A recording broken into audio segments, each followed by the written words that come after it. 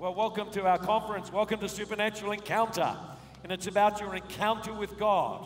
And I want you to be open. Sometimes pastors are the most closed up people, especially when it comes to conference. I want you not to be like that. I want you to be open and hungry. Say, God, I'm come to meet with you. It's not about the messages that will help, but they're the platform to encounter you. I want to encounter you. Amen? And we welcome those who are overseas watching through television, many different nations. We welcome you. The same presence of God that's here will touch you where you are. God's power is not limited by distance. It will come to you at the end of the meeting as we begin to minister. God's power, the same power touching people here, will touch you. Every session will be an encounter with God. There'll be teaching, tremendous teaching, and it will inspire you, it will shift you, it will bring revelation. But at the end, it's to lead to an encounter with God. So don't hold back, come forward. Come forward and say, God, I desperately need a touch from you. With that encounter with God, your ministry shifts, your life shifts, everything begins to change, and you carry something to minister to people. Not just information, but revelation. Amen? I want you to open your Bible with me in John chapter 14. John chapter 14. Apostle asked if I would minister on deliverance. I wonder why. Oh, I can't wait. And he asked if I will open up and minister on deliverance, particularly with reference to issues that would be characteristic in New Zealand. And so I want to do that tonight. And there's sort of a lot of issues you could touch on, I suppose. And I decided I'd touch on one, which I believe is not just a New Zealand problem, but it is definitely a New Zealand issue. And it's one which affects all of us. And all of us have gone through experiences, and I know you'll identify with some of these. I want to talk tonight about overcoming the orphan spirit. Overcoming the orphan spirit. One of the greatest revelations I've had in my life, which I've carried everywhere I've gone in the world, is a revelation of the Father's love and His embrace and His willingness to welcome us into His heart and to bless us beyond we could ever imagine. In John chapter 14, Jesus said this, and he said many things. Now, these are his last words. The last words of people are pretty important words. Here he is. I'm going to pick one verse only. He's talking about the Holy Spirit, and this is what he said, very profound statement in verse 18. I will not leave you orphans. I will come to you. Just as I have been your comforter by the Spirit of God, I have been able to minister to you and touch you. I have fathered you in your walk. Now I'm not going to abandon you. It's not the heart of God that we be abandoned. It's not the heart of God that we do life on our own. Jesus made the statement, he connects these two things. He connects being an orphan and not being an orphan, having someone with you. Someone who's standing, cheering you on. Someone who's guiding you. Someone who's protecting you. Someone who's blessing you. Someone who's bringing revelation to you. So I want to just talk about this area. First of all, we just asked the question, what is an orphan? Now, an orphan in the Bible referred specifically, both Old Testament and New Testament, not to someone who'd lost both parents, but if a person had lost their father, if they lost their father, if there was no father for whatever reason, then the child was called an orphan. And if you were an orphan in the Bible, in that culture, there is no one to protect the family. There's no one to protect you. No one there to provide for you. There's no one there to give you guidance. There's no one there to comfort you. So it's not undermining the role of a mother, but from a biblical and Hebrew perspective, the absence of a father brings destruction and loss into a family. From the Hebrew point of view, if you were fatherless, if you were orphaned, then you were moved from whatever social standing you had. You became the poor to be looked down on. You were someone who was to be pitied because you were fatherless. To be fatherless is to be an orphan. Both New Testament and Old Testament, the word orphan, the word refers to fatherless. So what is the impact of that? I was reading some research recently, and they did some studies in America on single-parent families where they were fatherless. And they found as they looked at the trends of people, they examined people in different kind of categories. They found when a child grows up in a fatherless home, he's much more likely to end up in poverty. He's much more likely to suffer in a whole variety of ways. Let me give you a list of some of the things. Number 2, drugs and alcohol. Much more likely to end up on drugs and on alcohol. Addicted, trying to fill a pain, fill something but not knowing what it is. They're much more likely to drop out of school. They're much more likely to have to suffer ill health, much more likely to have depression, anxiety, and suffer emotional and mental issues. If it's a boy, they're much more likely to commit crime and end up in jail. If it's a girl, they're much more likely to become pregnant. You can do some research for yourself. There is a dramatic change in society when there's no fathers to leave their homes and to impact and influence the next generation. We kind of look, and everyone's trying to find answers for why there's so many problems. But what they're doing is they're just scratching at the fruit. They're not digging down far enough to say, actually, it all happened when the role of the father became disempowered and people were empowered to abandon God's pattern for a family. Say amen to that. Amen to that. So what is an orphan spirit then? We understand an orphan is a person without a father. An orphan spirit is not a demon. Otherwise, you try and cast it out. An orphan spirit, probably the best way to say it would be an orphan mentality. It's the mindset of an orphan.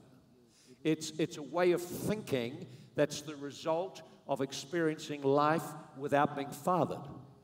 And people come to certain conclusions when they've not been fathered.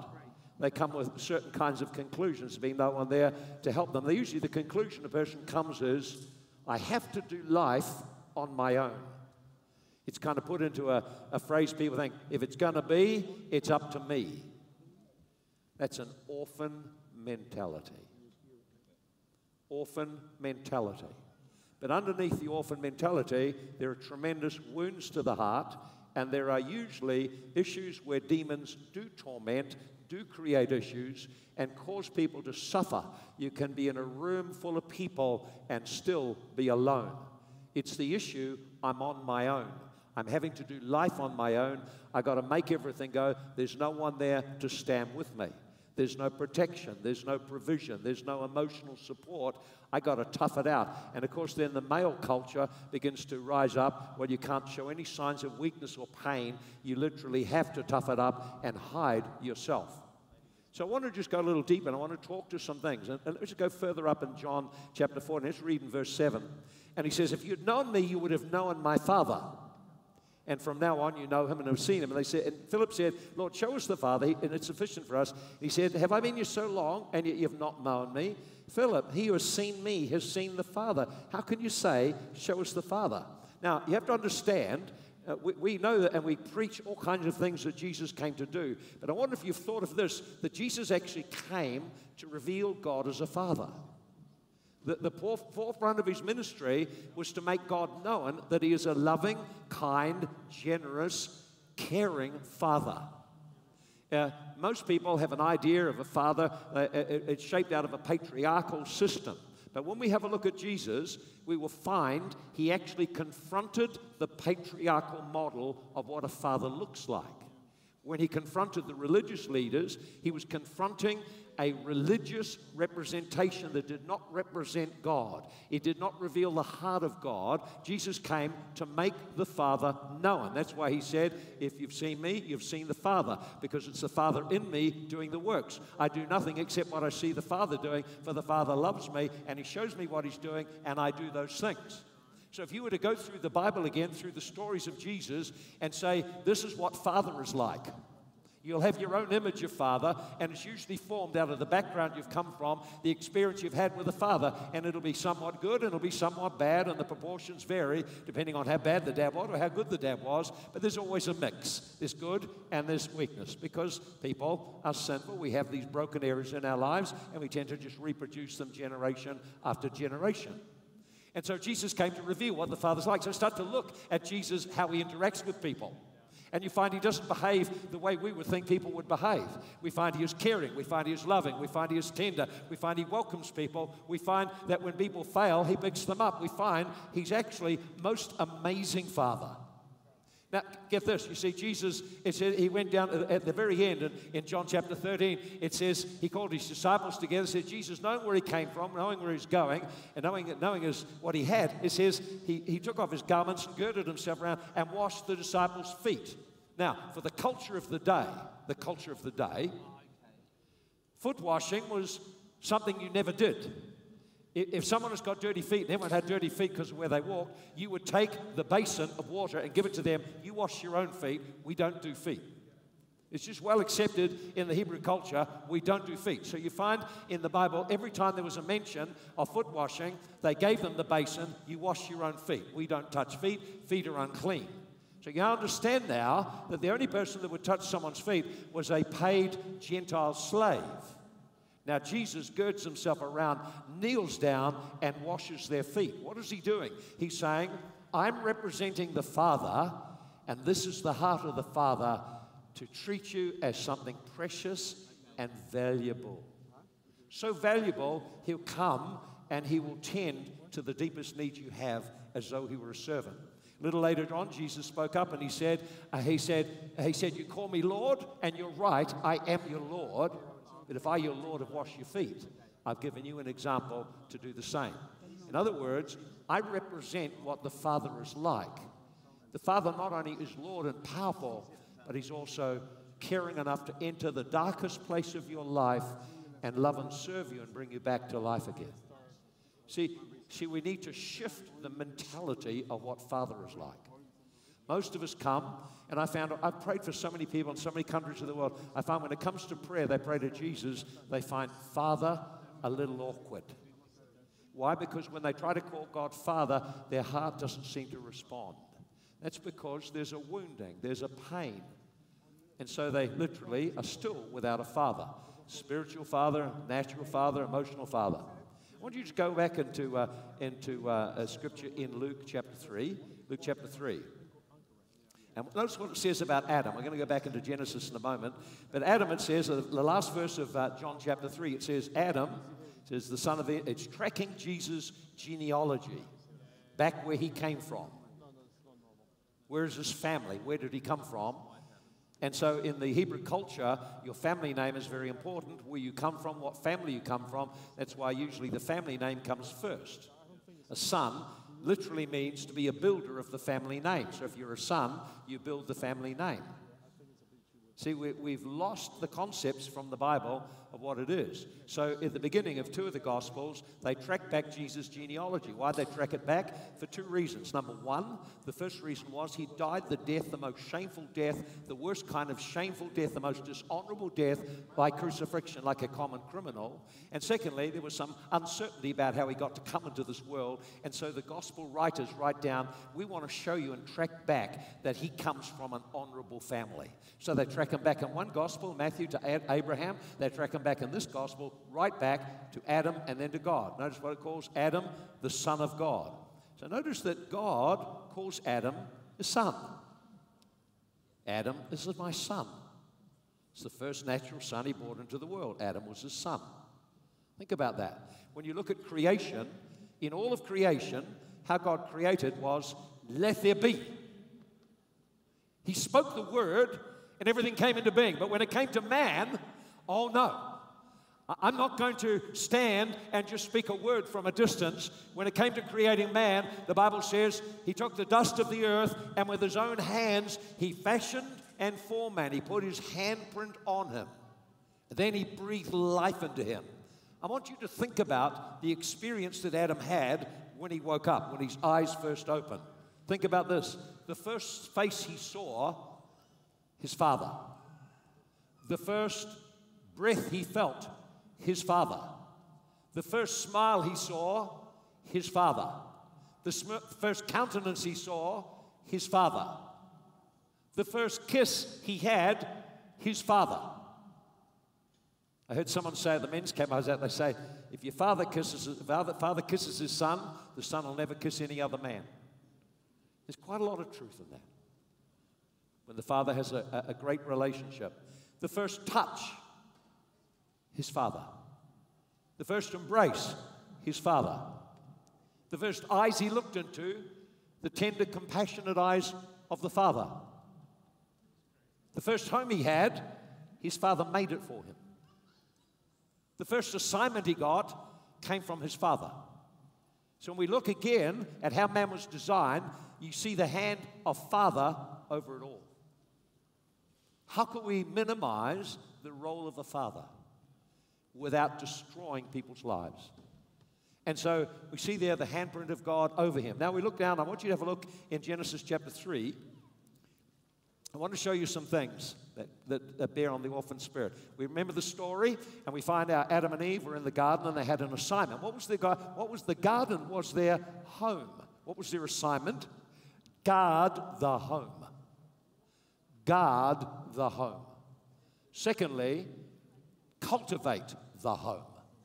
So the first assignment we ever get, protect your home, the atmosphere, the environment, the relationships, and cultivate the home so it produces what? Great children. So right there in the very first assignment, we see there God's hand upon them, guiding them. Now, of course, we realize that Adam and Eve were tempted by the devil. Who was the devil? The devil was an angel who fell. What was his problem? Here's what the problem was. He did not honor his father. He did not serve his father. He made the decision, I will ascend. I will arise. I will advance myself. I will promote myself. I will ascend on the Most High. And what became of him? He became rejected. He became the first orphan. He was full of bitterness, full of hatred, and full of envy when he looked at the family God had created in Adam and Eve. His plan was, I want you to receive my orphan nature. I want you to be cut off from what I was cut off from. I want you to be separated from all that Father is, so you can suffer like I suffer. Remember, what you put your heart into, you open your life to. So if we let God's words be in our heart, we become open to him and more like him. If we listen to the devil's lies, oh, well, you can't trust God. You really need to get yourself ahead. And then you get this expression, well, God helps them who helps themselves. There's nowhere in the Bible that was the devil's whisper. So I want you to see what happened when they sinned. He says, verse 7, and I want to pick up several things here. Verse 7, the eyes of them both were opened. They knew they were naked. They didn't know they were naked before. They were now naked because the glory of their father had gone.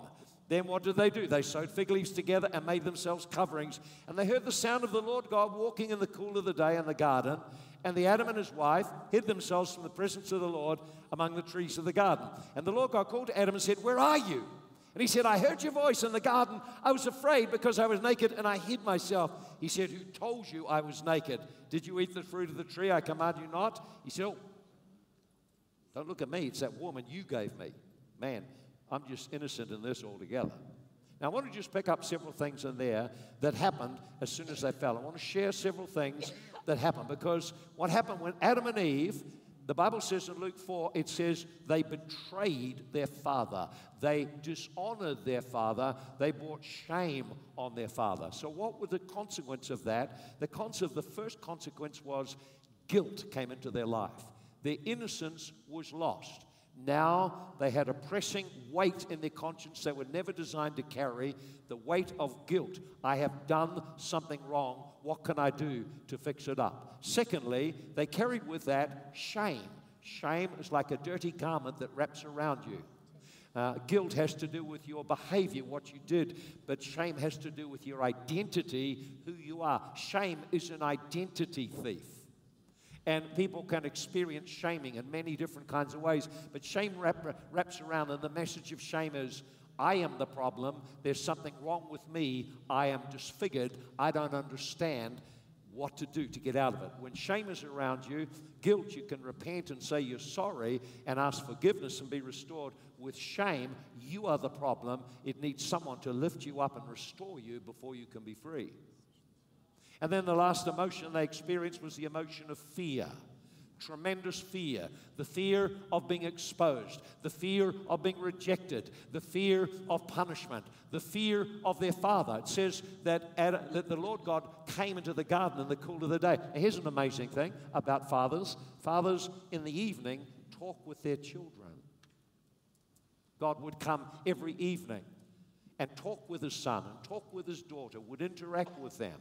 It brings life when fathers talk with their children and talk about their day and talk about what they've been doing and enter into a dialogue. This doesn't happen by accident. This is a design that started in the Garden of Eden. How many dads come home and they know no more words left. All the words are gone. There's nothing to talk about, and all they do is lapse into silence. And so what happened is they had these incredibly painful emotions. The emotions are the drivers of the cultures of nations in the world. So if you have a look at the emotion of guilt and the desire for innocence, this is the driving force in the Western culture.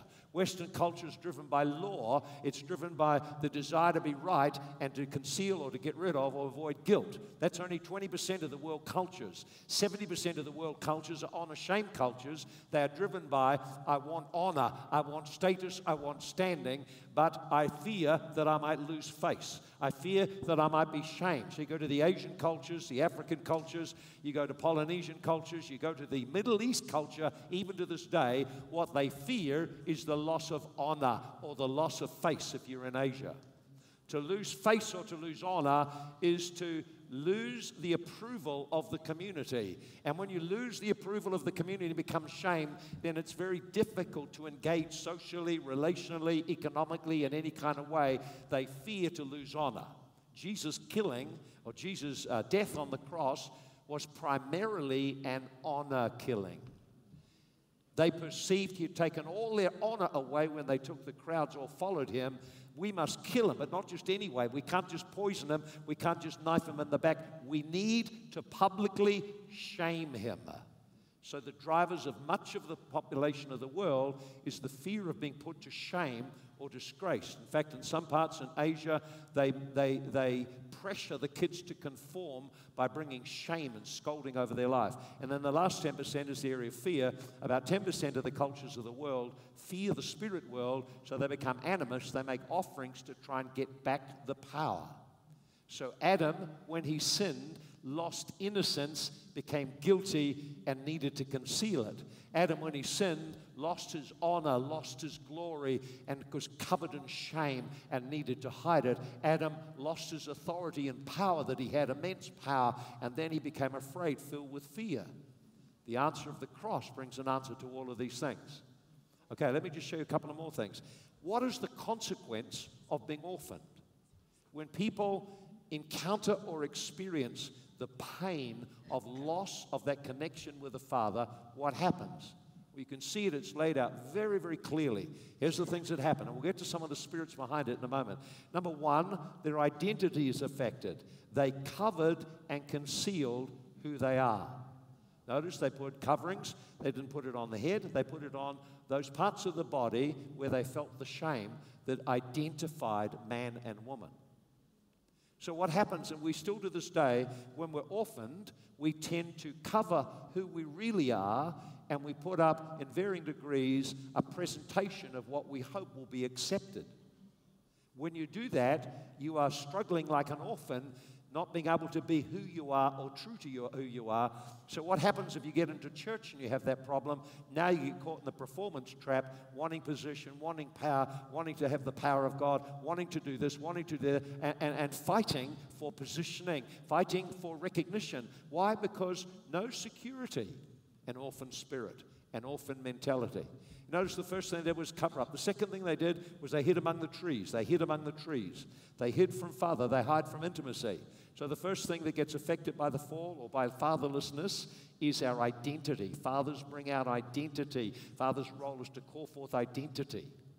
But the second thing that happens is intimacy. When you're concealing who you are, you can't be intimate. You can only present so much of yourself. In many marriages, there's no intimacy. Why? Because you've got fatherless woman married to fatherless man. They've both got concealment going on in their life, and there's a distance that can't be bridged until the heart is healed, until the issues are resolved.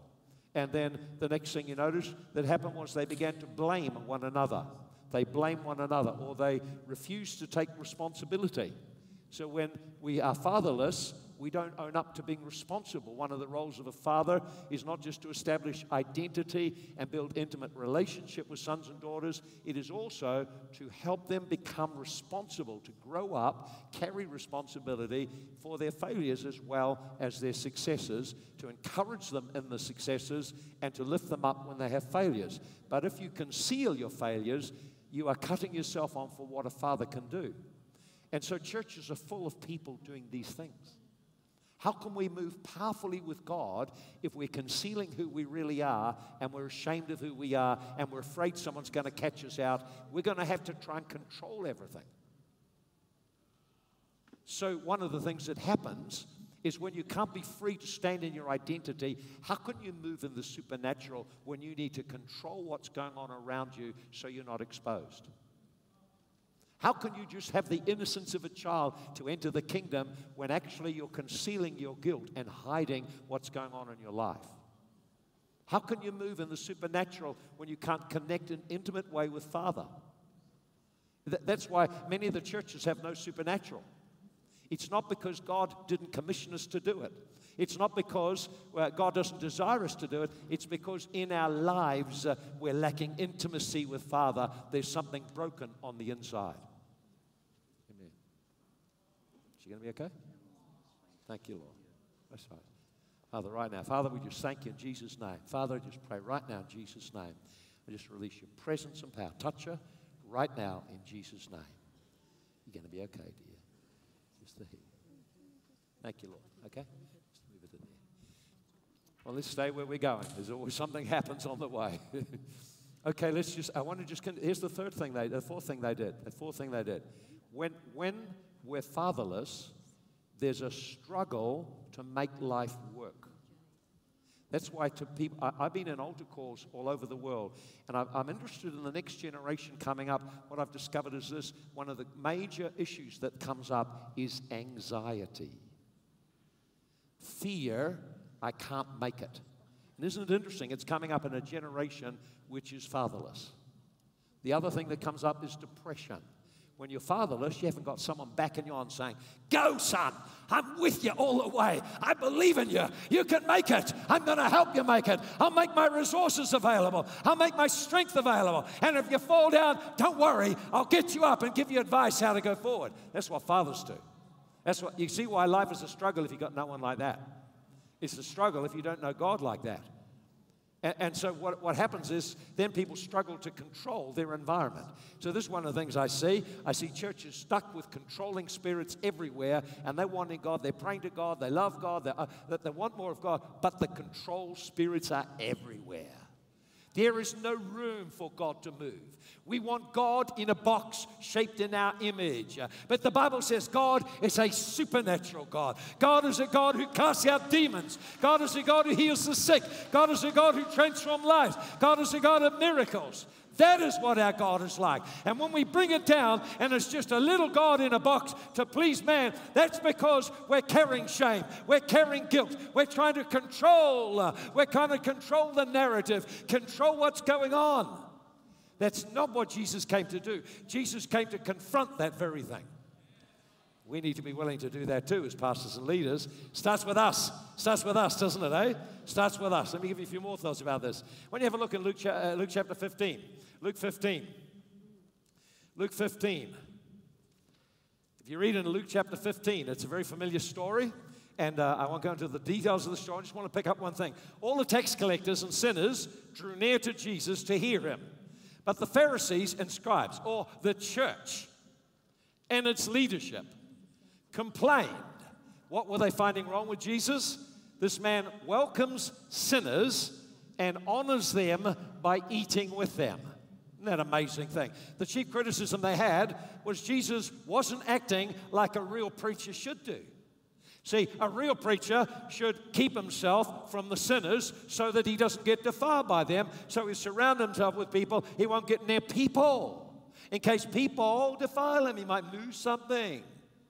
And so the Pharisees kept themselves separate from ordinary people. You had to change before you could belong. change or you can't belong. So here comes the latest rabbi who's getting the following. What he does is he finds the sinners. Who does he find? Tax collectors. They were called the traitors. They were the worst of all. Then everyone else is just a sinner. The homosexuals, drug addicts, prostitutes, all of those people were there. And he welcomes them all. Welcome, welcome. And then what does he do? He eats with them, which in Asia and the Middle East, it's honoring them. And the religious people say, but they don't deserve honor. He's saying, listen, you need to understand my Father's heart. And he tells a story about two sons, and one son dishonors his father, walks into the world. What happens when you dishonor father and walk away? Your life will not go well. Ephesians 6 verse 2, dishonor or honor your parents, father and mother, they may go well for you, and that you may live long. When you dishonor them for whatever reason, life does not go well. Dishonor God, life does not go well. Dishonor your parents, life does not go well. You end up where you didn't expect to be. When I do counseling, one of the first things I look for is to track a problem back. Is the fruit you're bearing today related to dishonor that went right back in your life? Is there been a dishonoring a father, a dishonoring a mother? Is there something been going on in the area of dishonor that now is manifesting a fruit in your life that you need to deal with? You don't need a deep fix. You need to face the issue you've been running from, that actually you're operating like an orphan, you've rebelled, dishonored your parents, and then it leads to a path downwards. We see the man rejected, we see the man in bondage, we see the man connected to the pig farmer, meaning he's addicted to things to support him. There's no other way he can get ahead. He returns to his father. The second son, he's the religious one. He also dishonors his father. How does he dishonor the father? He won't go into the meeting. He won't go into the party. In the Middle East culture, you don't go into the party, and you're the oldest son. You've dishonored, disgraced your father. You're in for a toweling later on. He dishonors his father. Why? Because he resents the treatment the other son's getting. He doesn't have the father's heart. He is literally an emotional orphan.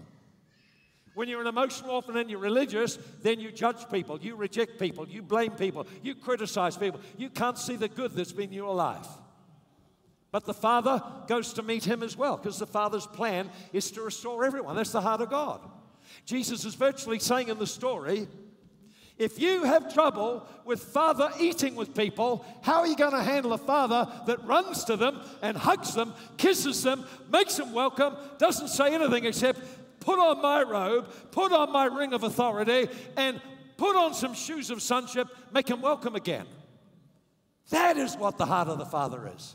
We need the revelation of our loving, how kind. Nothing's beyond his reach. Nothing is beyond his reach. Nothing beyond his reach. If you have an orphan spirit, it'll shape the way you think, it'll shape the way you act, it'll shape the way you react in relationships. People can be fatherless for many, many reasons. It doesn't mean necessarily, from a spiritual perspective, you didn't have a natural father. And some fathers are very angry men. Some fathers are very controlling men. Some fathers are very abusive men. When a father abuses the children, their heart is wounded, and emotionally, they're fatherless. They now live like an orphan because there's no connection. See, a father may be passive, not responsible, not standing up. He's shut down because he himself was hurt. A father can be irresponsible, leaves everything to his wife. She rises up, takes the role of leading the household, and the father now is failed as a father. There's a pain in the children. Becomes very noticeable when a child goes through teenage years and they need the father's voice to shape and guide and bring them into identity.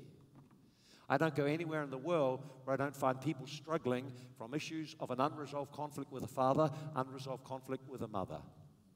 They've literally brought the dishonor and the orphan spirit into their walk, and now they want to walk with God, who is a father. Can't be done. You'll have troubles. You'll be a performer, and you won't flow naturally out of a love relationship. So when people are wounded at home, perhaps their father betrayed the family, perhaps the father just abandoned the family, it doesn't really matter. Usually what happens, people get wounded in the heart, and the wound is very deep. It's very deep. The father wound is one of the deepest wounds we can have. And it needs God to heal it. See, interesting, Jesus came, he said, the Spirit of God is upon me, he's anointed me, preach the gospel to the poor. In other words, bring people back and connect them to Father. Now I want to heal their heart so they can have a relationship with Father. And then I want to deliver them from demons, so now they can actually be free to live with Father. And then I want Father to give them vision for their life and their destiny, and then empower them to fulfill it. But what happens in a church where there's no healing of the broken heart and no deliverance from demonic spirits? Where are people left? Well, they're like the older brother. They're like the older brother. They're like the older brother, serving, feeling owed, feeling entitled, resentful of the blessings that come to others, struggling for position, struggling without the freedom that sonship brings. They become slaves and servants in a house. It just grieves me. It really grieves me. This is a real major issue. And so what happens with both sons is both sons dishonored the father. Now, dishonor has major consequences. Our nation is a nation that dishonors great people. Dishonor sits in the nation. It sits in the nation because of roots of rejection and lack of fatherhood. It is a major issue. It's a major issue in families. It's a major issue in ministry. It's a major issue in church. In Mark chapter 6, Jesus went to his hometown, and this is what it says. It said he could do no mighty work there. And then it explains why, because it said he marveled. What was the problem? Familiarity and dishonor. He spoke it out. Prophets without honor in his own town. He must have come with a heart, thinking of this one with a crippled leg, and that one with the blind eyes, and that one with the leprosy. Man, I'm going to hometown. This is wonderful. Gets to his hometown. He could do no mighty work. In other words, the power of God is activated when you honor, and it is shut down when there's dishonor. A tragedy in our nation is people have dishonored the Holy Spirit, dishonored men of God who have started to try and move that way, and started to shut down those ministries. When you come in and minister, you find there's a skepticism. Oh, well, I don't know about that, and I don't know about that, and there's like a resistance to the supernatural. It sits in our culture. It sits in the culture, and it's rooted in heart attitudes. You want to release people into their very best, honor them. Value them. Value every person. Jesus valued every person. We tend to rate people. Oh, this one's more honorable than that one, that one, that one. Jesus valued and honored every person. Because honoring them and frees them to be themselves and talk about the pains they have and open their heart and be healed. Dishonor, where you judge and just distance yourself, shuts down their capacity because they feel afraid. Are we getting close to home yet? We're getting close to home. So when people are wounded, what do? They shut up their heart. They build a wall in the heart. They form bitterness in the heart. You know, it's interesting. The first thing that God dealt with as Israel came out of bondage, they came through water baptism, baptism of the Spirit. What was the first issue he wanted to deal with? Bitterness. Bitterness. Bitterness. Why? They had been fatherless and in slavery. And the first thing he wants to do after he's got them out of Egypt, through the waters, under the Holy Ghost, now I want to deal with bitterness. Bitterness is a huge issue for people to deal with. Why? Because we don't feel it, but the fruit shows. When people are bitter, they make bitter judgments. They make judgments. Well, I never trust a man. I never trust a woman. And so they begin to make trust, these judgments in the heart. They form vows. I'll never let anyone near me. You know, I found people in senior ministry who are struggling. What are they struggling with? They're struggling to try and control the ministry. And they can't, because you just can't. You're not God. You can't. And he doesn't. See? It's driven by fear. And so what happens is you start to explore and you find there's brokenness. I say, have you forgiven your father? Yeah. Forgiven my mother? Yeah. Then I ask a bit more and the anger starts to come up. So you haven't forgiven anyone yet. You just gave it a bit of a try, but actually it's still alive in your heart. You need to connect that there's pain you've never resolved, and it's now affecting your capacity to function. It's a limit on your ministry. I know you pray. I know you fast. I know you seek God to grow. But you know what? You need to deal with your heart. Until you deal with your heart, you can't receive. That's why I find many people don't receive. There's something going on in their heart. So we need to be free in the heart. We need to be free in the heart. We need to be free in the heart. Jesus came to free us in the heart, free us in the heart, came to free us in the heart. That's what we need. Okay? So what do you find? You find in New Zealand, you find all over. These are the kind of things I find everywhere in New Zealand. I find dishonor. There's dishonor in the nation. And I just appreciate pastors like Brent Douglas and others who've done their best to build honor back into the nation again. Because honor will release the gifts. Honor releases the blessings. It releases the flow from people's life. But under dishonor, there's rejection. People feel rejected. They feel abandoned. They're struggling with rejection from family, struggling with rejection in their life. They're struggling with shame. Shame is a major issue in New Zealand culture. That's why you can't be yourself. Then you become reactive rather than creative. See, bitterness is an issue that I find everywhere. I don't go anywhere I don't find bitterness as a root. It's in our nation. It's in the soul of people. It's eating them out. And when you're bitter, you can't see the good. You just have to compare, and you're always angry about something. You're always focused on injustice and trying to right an injustice. This is true across the nation. Doesn't matter what color, doesn't matter what race. It's the same issue because it's a human issue, but it's very strong in New Zealand in the lives of people. We need to be delivered from these things. We need to be totally delivered from it. Hey, you're getting quiet now. Must be getting close to home. Now, so what does this do when you come into the church? Oh, I'm glad you asked. I tell you what happens. You have kings instead of fathers. What's the difference, you say? Oh, it's a huge difference. Huge difference. See, king rules a kingdom. And the Bible tells us about King Saul in 1 Samuel, I think chapter 6, it says, this is the nature of a king. He will take your sons. He will take your daughters. He will take your tithes. He will take this. He will take this. He will take. 6 times the word take is mentioned. That's what kings do. Kings don't leave legacy. They build their kingdom. And they use people to build the kingdom. What does a father do? Well, in 1 Corinthians chapter 4, Paul says, he said, well, you have many instructors, but not many fathers. So fathering is a problem in his day as well. Many instructors in Christ, but not many fathers. Chapter 4 of 1 Corinthians, verse 14 to 17. So God is restoring apostles. See, an apostle is a spiritual father. What is the difference between a king and a father? Oh, there's a huge difference. See, a father is wanting to raise up sons and daughters.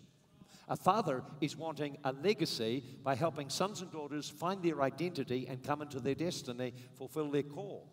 He's wanting to raise up people who, because of relationship, become builders of the house, not because they're driven to and pressured to. Oh, there's a huge difference between a father and being a king. When I first went to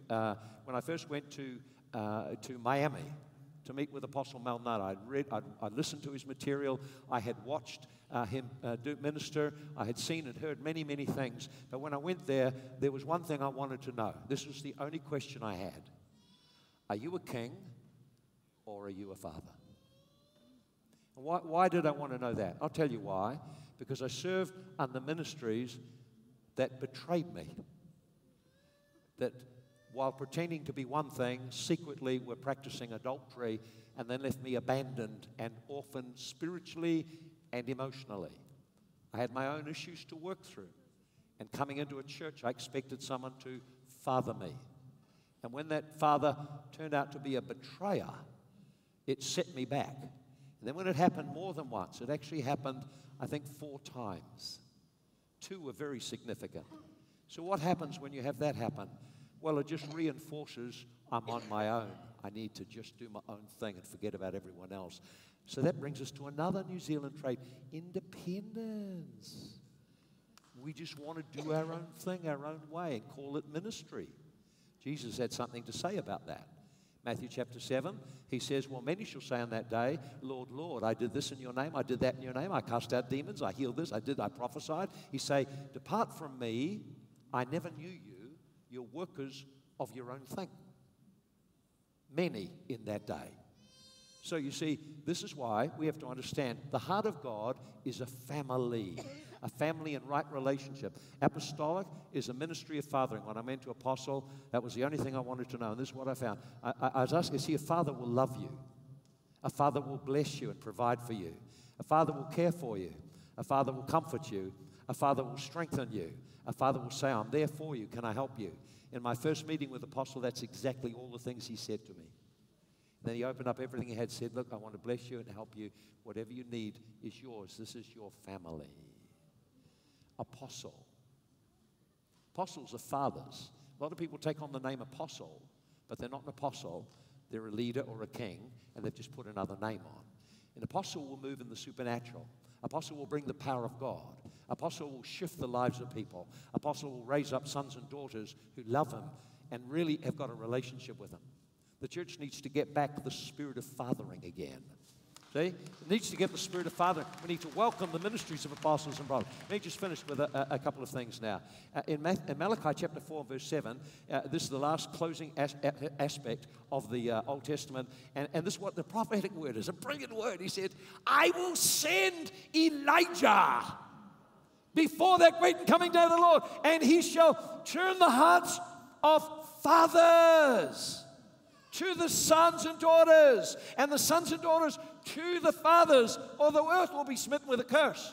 So what God is saying is the end times, one of the great plagues on the earth will be the breakdown in family, the loss of fathers, a fatherless generation. And he says, I'll send the spirit of Elijah, and this is what he'll do. He will turn hearts. Fathers will then turn back to their families. Sons and daughters will be reconciled with their fathers and their mothers again.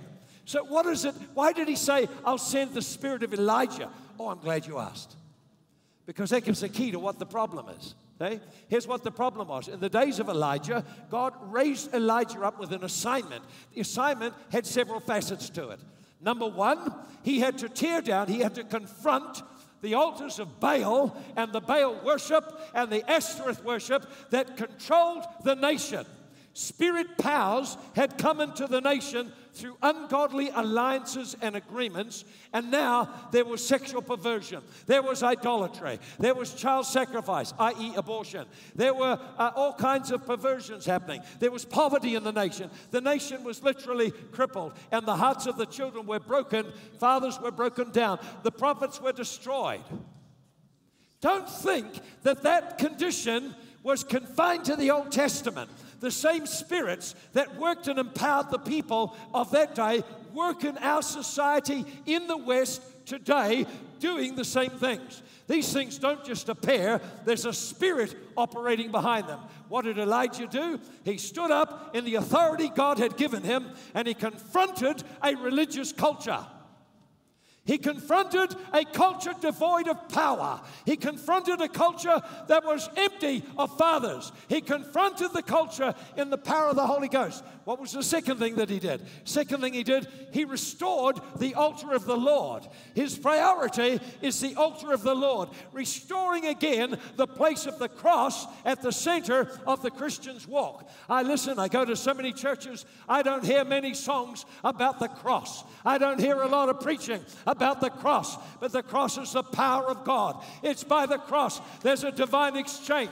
Oh, I hear a lot of self-improvement stuff. You can make yourself better. You can improve this. You can improve that. But the message of the cross is an exchange. I let go something, and in exchange, I receive empowerment from the Lord. It's an exchange, not a self-help, do better thing. Hallelujah. Think about that.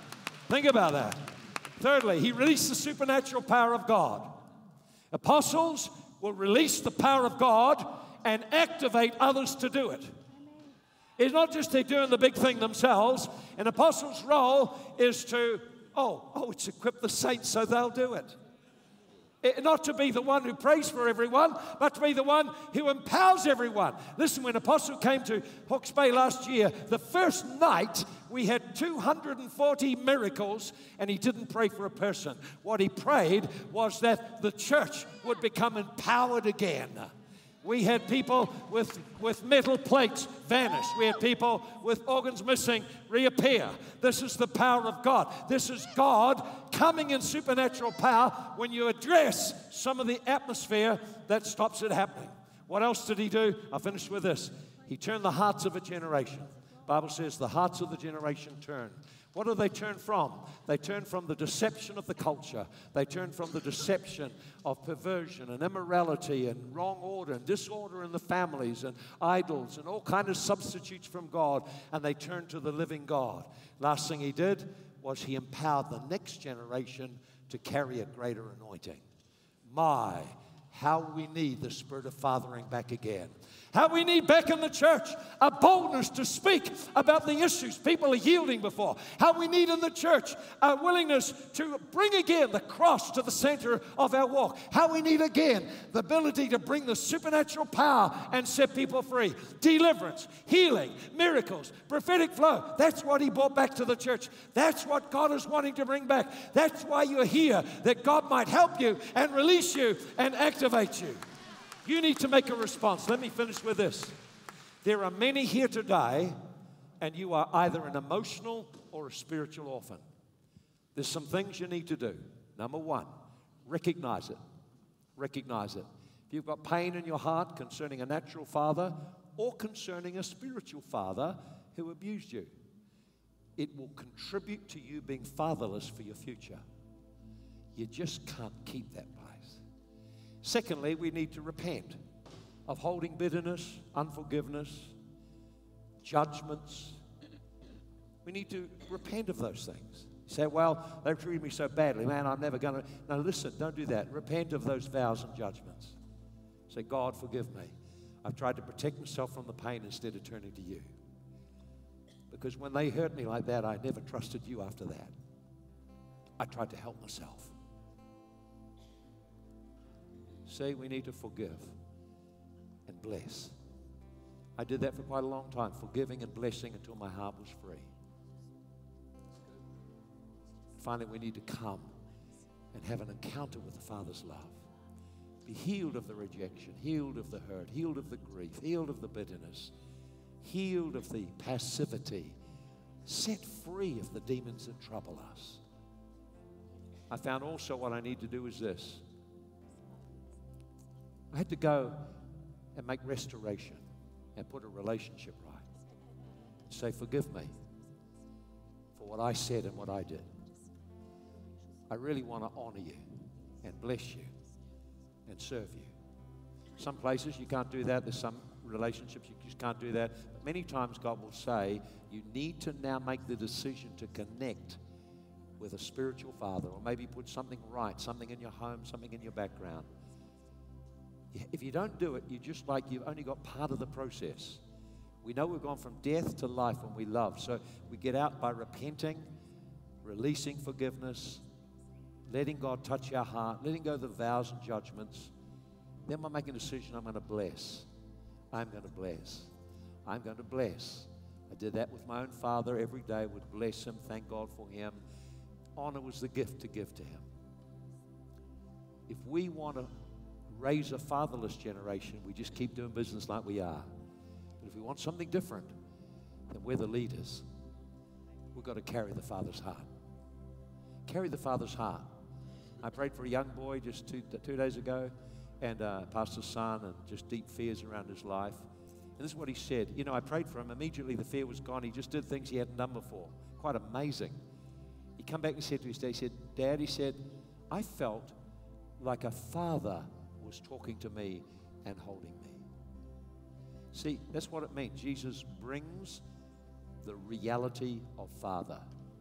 He never brought some big administrative empire. He brought the Father to people. Read it again. He brings the Father. This is what Father is like. He's accessible. He's loving. He's generous. He's kind. He's firm. He disciplines. But he lifts us up. I believe today God wants to set many people free. Why don't we stand right now? Come. Come, that's you. There's people here going to pray. We're going to release the power of God to set people free. We want to start the night with people being delivered. So tonight, come. Just come. Perhaps you've got an issue with a father naturally, an issue with a mother naturally. You say, God, I want to be touched tonight. Okay. I want you to touch me tonight. Touch me. Please come. Perhaps you've been abused in a church, abused by a pastor, some spiritual leader, someone who is over you and it's affected your heart. I want you to come. Jesus, I want to encounter you. I want to be set free of my rejection, of my abandonment, of my bitterness, of the grief in my heart. I want to be set free. Come. Come now. It's your time to encounter. God is here. God is here to touch us. The power of God is here to set people free. Come, make your way up. Make your way down the aisles. Come, come. This is your time to encounter Him. He wants to set you free. He wants to deliver you, to break the power of that rejection, break the power of that abandonment, break the power of that control, break the power of that bitterness, break that addiction, break that false comfort, break that fear off your life. As you're standing here with your hands lifted and you're watching on the TV, stand with your hands lifted. Come before Father. Repent. Repent. Repent. Father, I'm so sorry. I've been angry. I've been bitter. I've been struggling with all kinds of uncleanness. I'm struggling with shame. I'm struggling with fear. Father, help me. Help me. Help me. Help me. Help me. I believe. I believe you will deliver me. This will leave my life. If you're watching on TV, you can pray the prayer with us, and then the power of God will come.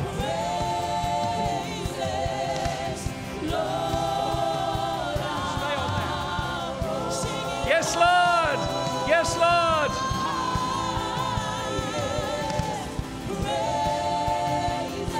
Some of you are carrying injustice.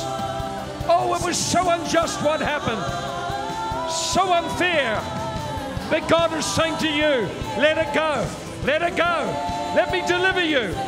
Some of you are wrestling because of the sins of your father. Generational sins. God wants to set you free of generational curses. His power will come. He will touch you. Lift your hands to the Lord right now. I will lead you in a prayer.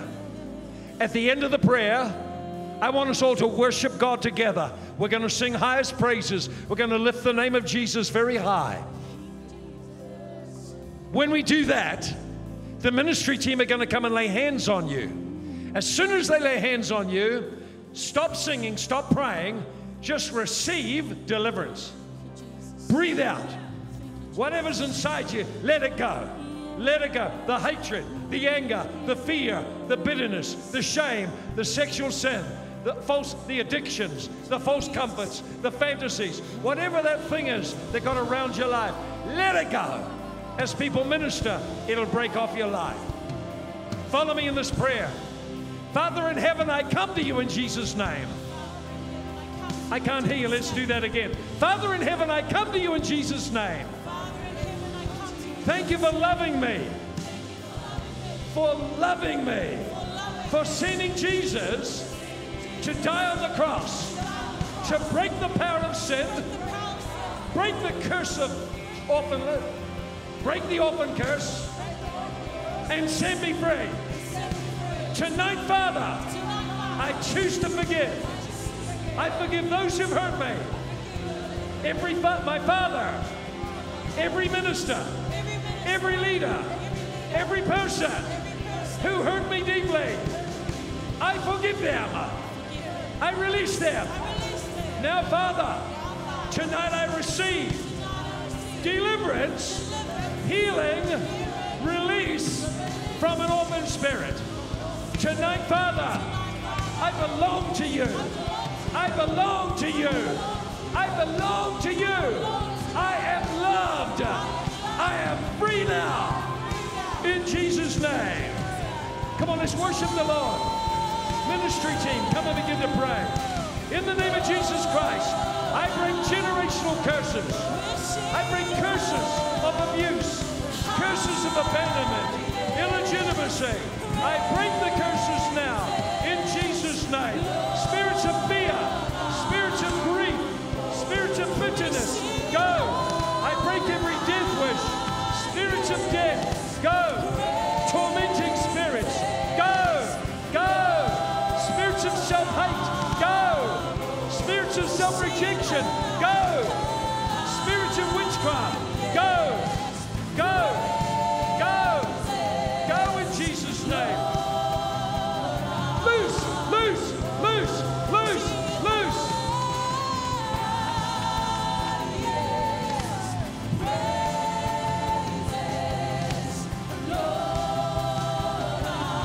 Come on, team, release the power of God. Release the power of God.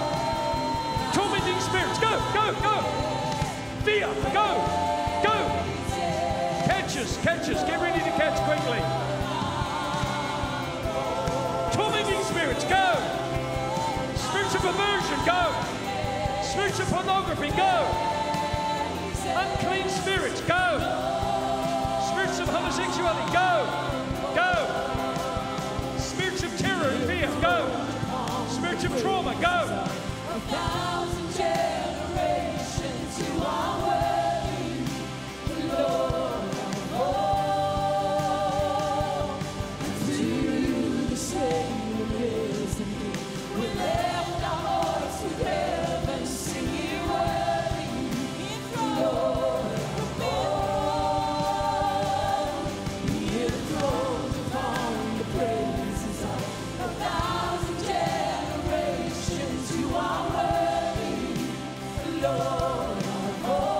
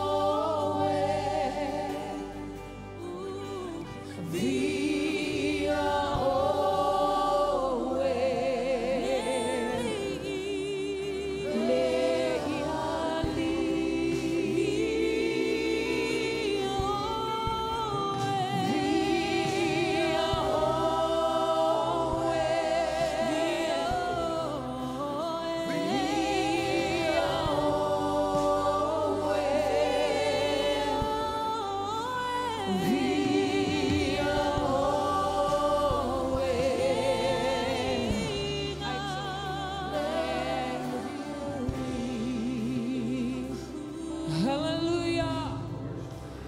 Hallelujah. Distracted, many people are getting delivered and set free here on the altar. But let me ask, I'm one of the pastors with Apostle Maldonado's team. How many of you are sick in your body, that you need healing in any, perhaps you have herniated discs, asthma, migraines, cancer? Can I see your hand? If you could raise your hand if you need healing in your body. Can you raise your hand? I'm gonna ask our team if you guys can go on, our pastors, to go help us. Keep your hands up because somebody's gonna get to you. I saw a woman that was getting healed from herniated discs. The presence of God is here, and as you worship, He's bringing deliverance to you. He's bringing healing to you. People who are deaf in one of your ears, of both of your ears, I want you to just keep your hands up. I want to ask the pastors to go and begin to pray for these people, because the miracles are happening now. If you came crippled, if you have metals in your body, God is healing you. There is a woman, you have metals in your hip. You're gonna feel the power of God healing you. Some of you are gonna feel the heat in your body. The presence of the Lord is here, healing people. Miracles are happening. People who suffer from migraine headaches are getting healed. Cataracts, blindness is getting healed. Just lift your hands and receive it. Just receive it directly from God. Someone will come and pray for you, but as you in your seat and you worship, you are being healed now.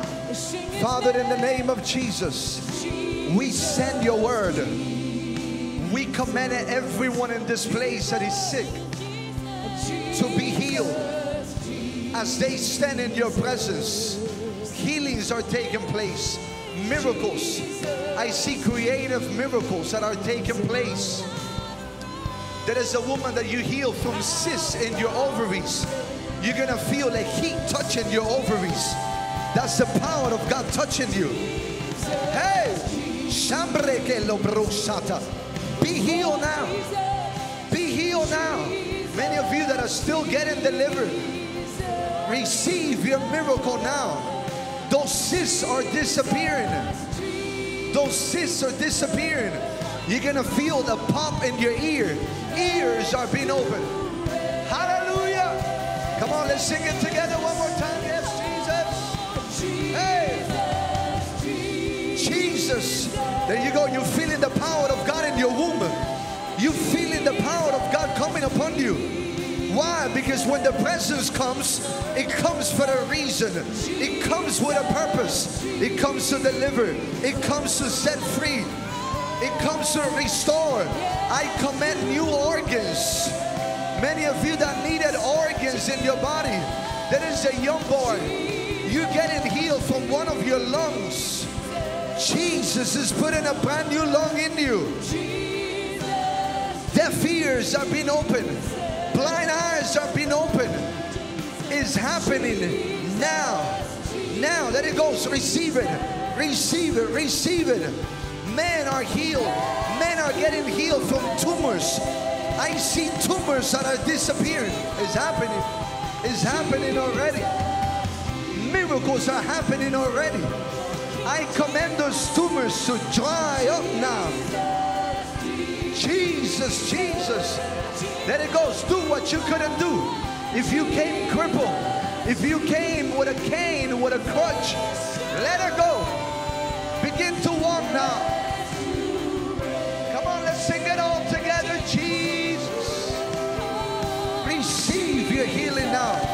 those that are watching on the internet, the power of God is reaching you at home, healing you. I see a man, you blind from your left eye. You're feeling a heat in your eye. Jesus, just open your eyes. I see children getting healed. Children getting healed. Asthma is leaving. Migraines are leaving. Diabetes is leaving. Metals in the body are turning to flesh and bones. Tumors are disappearing. Cysts. I see a woman, you came with cysts in your left breast. The power of God just touched you. The power of God just touched you. That cyst left. You are healed tonight. If you're feeling the power of God already, I'm going to ask you to go either to the right or to go to the left. Begin to do what you couldn't do. If you came with asthma, start moving around. Start running around. If you came with there is a man, you came with a herniated disc in your back. I see people already moving, getting healed. A man that came with herniated disc in your back. The power of God just touched you. You felt the heat in your back. Those herniated discs, God just put brand new discs in your back. I want you to begin to do what you couldn't do before. If you came sick, begin to do what you couldn't do before. Pastors are moving all across the building, the stage, the seats. But just quickly find someone. You felt that ear that you were having trouble hearing just popped. Jesus just opened that ear. There was a woman, you came, you haven't smelled in years. You lost the sense of smelling. The power of God just touched you and recreated the glands that you needed. That's it. If you're beginning to move, come on, grandma, move. Do what you couldn't do before. Do what you couldn't do before. Do what you couldn't do before. There we go. Come on, Anton. Just bring him to the right. Bring him to the sides. Quickly. Bring him to the sides, Anton. Bring him to the side. To the side. Let's bring him to the side. Come to the sides. You're going to see the team that on the left and the team on the right. You're going to see the team on both sides. Begin to do what you couldn't do before. Quickly.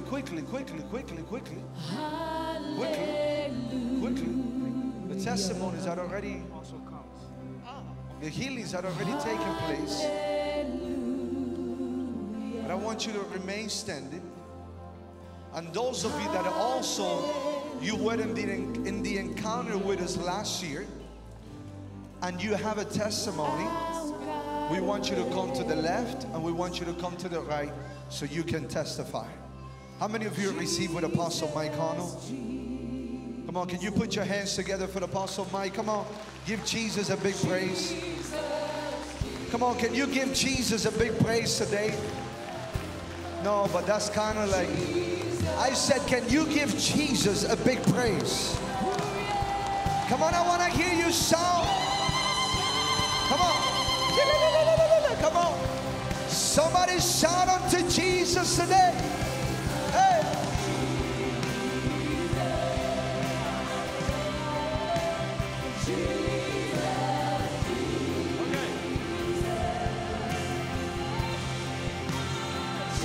God is here. Look at this, a miracle. Another one. Thank you, Lord. There's many miracles taking place. This is 2 days of miracles. 2 days of miracles. Listen, get on the phone. Talk to your friends. Get them here tonight. We've got a fantastic cultural welcome organized by Pastor Luca. New Wine team from Miami will be here, lifting us to a totally different level of worship. Apostle Maldonado will be here. You're in for an amazing time. Get your friends. Ring them. Get them to come. Just get on your phone now. Tell them, come. Miracles will be here tonight. Bring sick people. Bring people who are troubled that need freeing.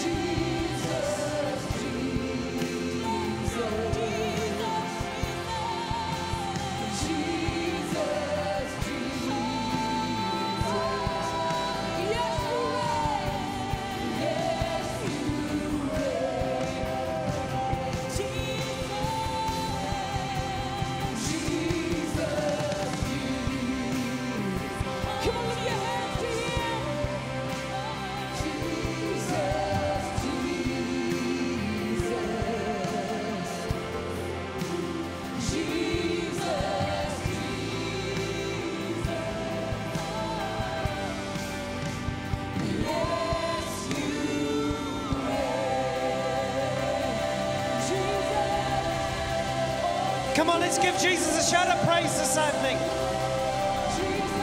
Come on, let's lift his name up.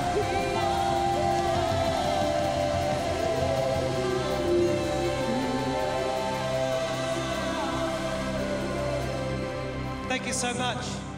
I really hope you got blessed by that session with Apostle Mike, Dad. It's a powerful message.